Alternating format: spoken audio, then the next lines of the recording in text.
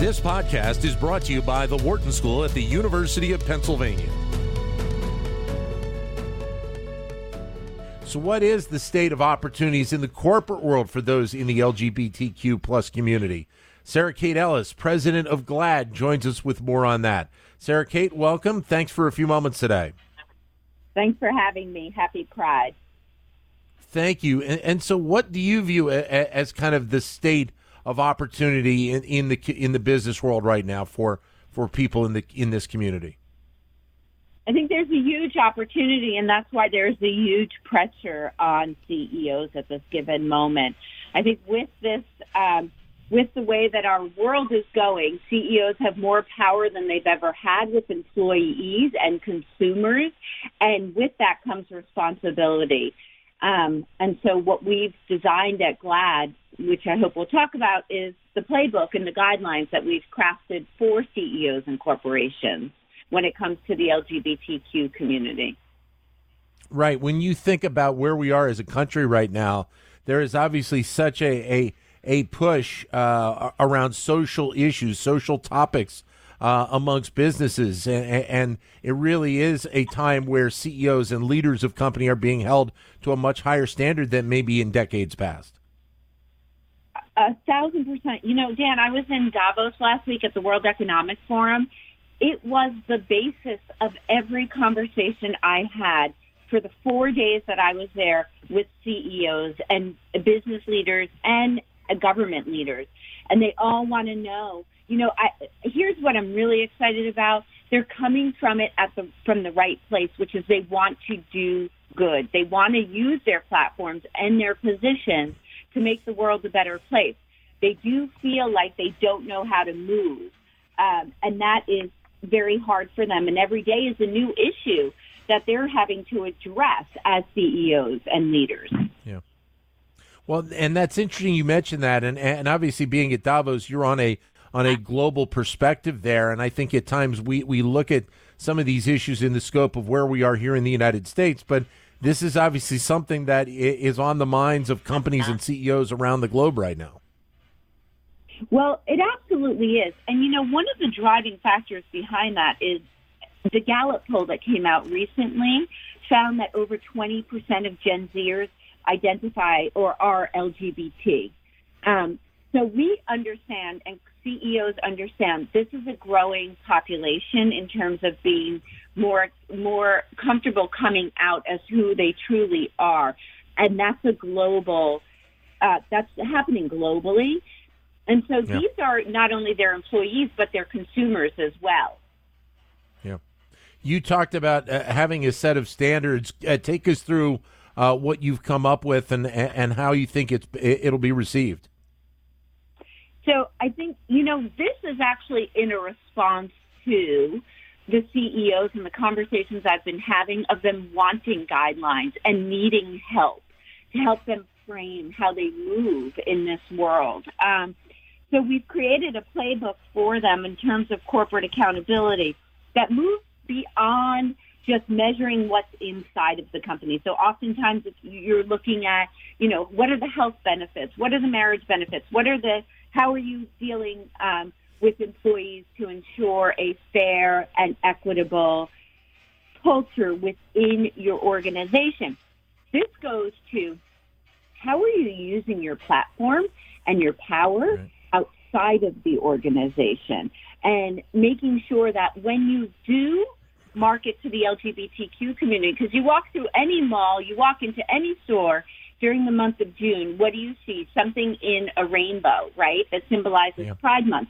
What we want to make sure is that that's connected to the actual work that we're doing, because that you can't just market to a moment. You have to join our movement as a marginalized community. So we're helping them make that link. How are they donating to organizations? How are they using their political clout and economic resources to support our community, especially when we're under political attack over the past year?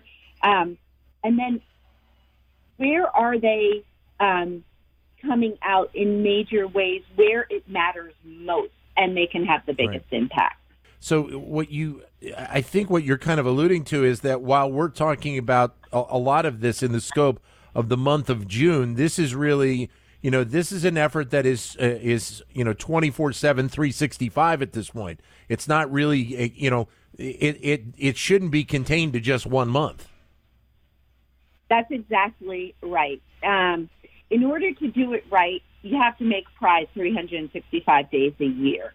And you need to make sure that you are supporting the community in ways that go beyond just materialistically marketing or merchandising against our community.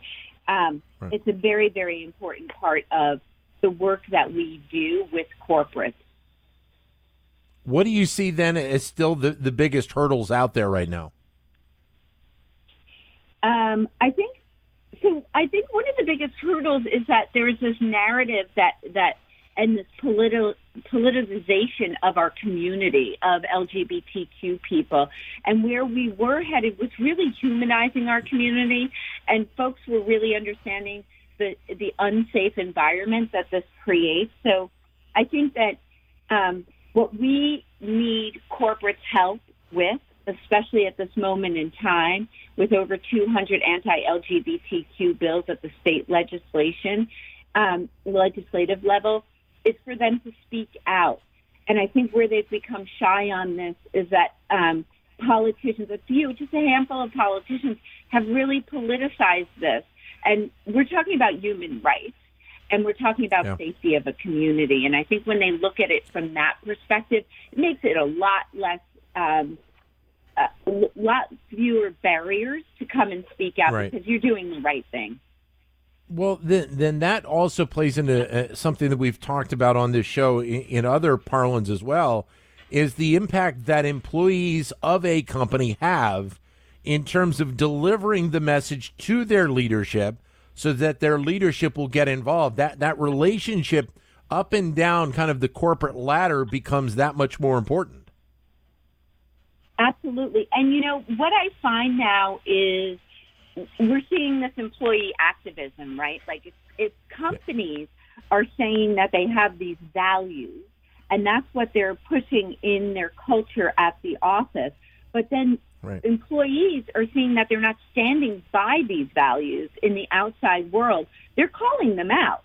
And I think we're just going to continue to see that grow and grow with Gen Z, because Gen Z feels very, very passionate that what you say, you have to stand by what you say out in the real world and not just codify us in the walls of the office. And this is a pressing issues for CEOs. And what we're finding at GLAAD is that when this goes down, when something starts to hit the mainstream news cycle, what's happening is the CEO's office is calling us and the employee group is calling us. And we're trying to help them both navigate this. And they're both resources to each other and should be talking to each other inside the company.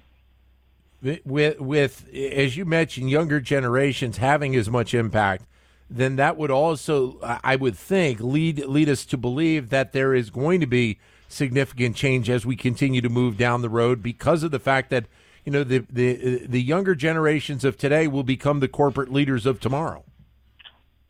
Absolutely. Oh yeah. I mean, I think we are in the middle of a big sea change, and how corporate America has to manage itself. And I could hear it in Davos, honestly. I mean, every conversation, as I said, but it was that every day a CEO had to speak up on Roe v. Wade, make decisions about how they were participating with Russia. Every day was something new. Even while we were there, then it became about gun safety because of that horrible shooting in Texas. So at every turn and every day brings a new social issue that a CEO must respond to. And what's interesting in all of this is that there is a study that comes out annually by Edelman called the Trust Barometer. And a big reason that we're seeing this shift also is not only just because of Gen Z, but because what we're finding, and this report shows us, is that employees trust their employers more than they trust the government. So there's a much bigger responsibility for CEOs to have a position and a strong position on a lot of these human rights issues. Sarah Kate, great to have you with us. Thanks for a few moments. All the best. Thank you. Sarah Kate Ellis, president of GLAAD. To keep engaged with Wharton Business Daily and other Wharton School shows, visit businessradio.wharton.upenn.edu.